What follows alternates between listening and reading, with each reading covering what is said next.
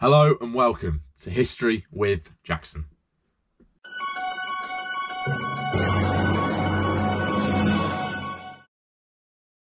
So today we are starting a brand new series of videos, and this will be quite a long series. This series we're going to be looking at British monarchs from Edward the Confessor to Elizabeth II. We'll also be stopping for major events within that time. And today we are starting off with Edward the Confessor. Now, throughout this series, we are going to be looking at who these monarchs were, what their upbringing was like, what happened in their reign and their death, and then if they were a good monarch or not. And we'll be doing that with Edward the Confessor today. So strap in, let's start at the beginning of the series, and I hope you will like this series. Who was Edward the Confessor? Now, Edward the Confessor was the last Anglo-Saxon king of England, but also the last king from the House of Wessex. He was born in about 1003 in Oxfordshire to King Ethelred the Unready and Emma of Normandy. He also succeeded his half-brother Harthacnut in 1042, and he reigned until 1066. So what was Edward's early life like? Now, Edward was known as a pious man, but also as a fighter, but he grew up in a very turbulent period of English history. In the early 1000s, the English crown swapped hands numerous times, and he spent most of this early life in exile in France, or, as Scandinavian tradition goes, fighting with his brothers to secure the English throne for the House of Wessex. He spent most of his life in exile in northern France, in the lands of his mother. Now, after the death of Edward's father and brothers, many Norman nobles attempted to put Edward on the throne of England. However, his half-brother Harthacnut was supported by his mother, so he did not claim the throne in these circumstances. Harthacnut and Emma also asked Edward to support them against Godwin of Wessex and Harold I.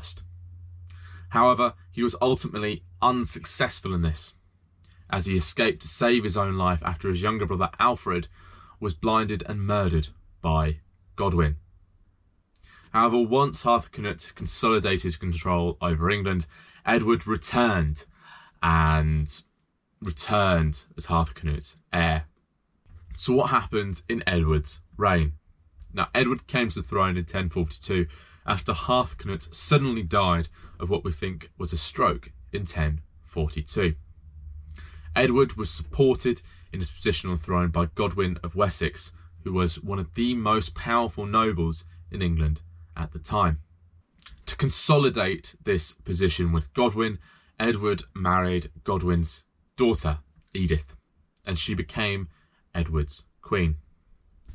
However, in 1051, Godwin had grown increasingly rebellious. He was illegally holding lands that were not his and was accused of plotting to kill Edward to claim the throne for himself. Edward then sent Godwin and his family into exile. He also sent his wife, Godwin's daughter, Edith, into a convent as part of a punishment for his father's wrongdoings. In 1052, the Godwin family returned from exile, but Edward was too weak to resist and was forced to return their lands and titles to them. He also brought Edith out of the convent and returned his married life with her. This showed Edward to be a rather weak and ineffectual king, as he could not resist the return of his most powerful rivals. Godwin died in 1053, and his power was inherited by his eldest son, Harold Godwinson, who we know as King Harold II. Within this crisis, Edward had promised the throne to his Norman family. He had promised the throne to William, Duke of Normandy. Aside from these massive political crises and disputes in Edward's reign, he also did other things. Edward was responsible for the building of many religious establishments in England. He built Westminster Palace and Westminster Abbey, and many other establishments which allowed religion to be spread to the people. Edward also established common law, as he brought together all the different laws from England to create one single code. Common law is also used across many of the former empire. King Edward died in 1066, but he died without an heir. There are two theories as to why he died without an heir. The first one, which is the less plausible theory, is that Edward was, due to his piety, celibate and did not produce an heir because of that. The second theory is that despite Edward's best wishes, it just never happened for him and Edith. Now, Edward's death without an heir created a massive succession dispute. Firstly, it's thought that he promised William of Normandy the throne and that he was the designated heir to Edward. Secondly, Edgar Atheling, Edward's nephew, was also thought to be the direct successor. He was the only one within the family bloodline, and he was his brother, Edmund's, who was also king's son. And Edgar Atheling had been brought into the English court as a move to acquaint him with English aristocratic life at that point. Harold II, Harold Godwinson, Godwin's son, also thought that he was the heir, as he had been promised the throne on Edward's deathbed. Harold Hardrada of Norway also thought that he was the heir, as he was a descendant from Canute.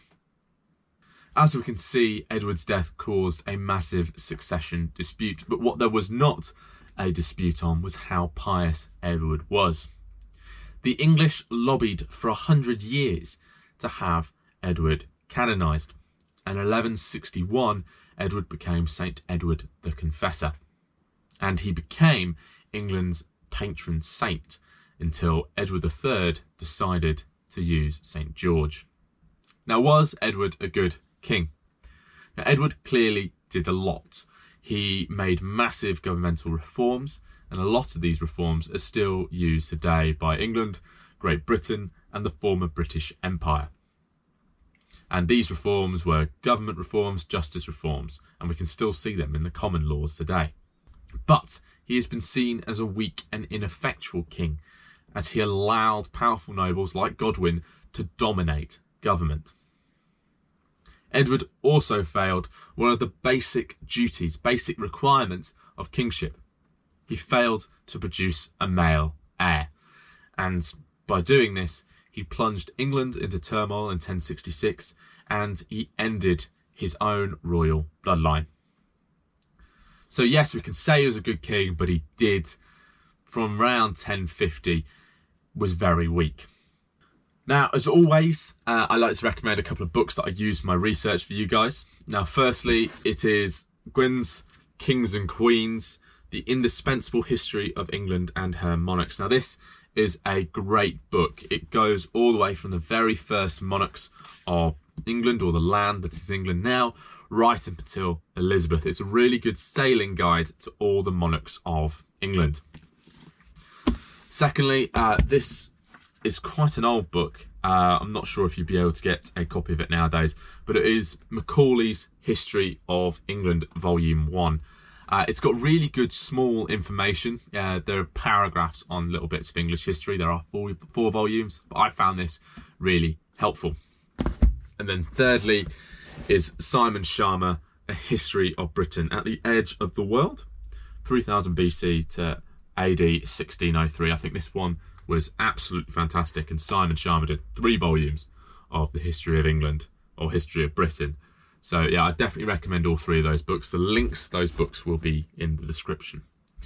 If you want to keep up with me in the meantime, please head to www.historyofjackson.co.uk, and my social medias will be in the description. Now, I hope you're looking forward to this series. I am. I think it's going to be a very big, difficult series, but I'm really looking forward to getting my teeth into it. And I hope you guys enjoy it. So thank you very much for watching. If you haven't already, please press the like and subscribe button. It really helps me out. and I will see you guys next week, where we are looking at what happened in 1066.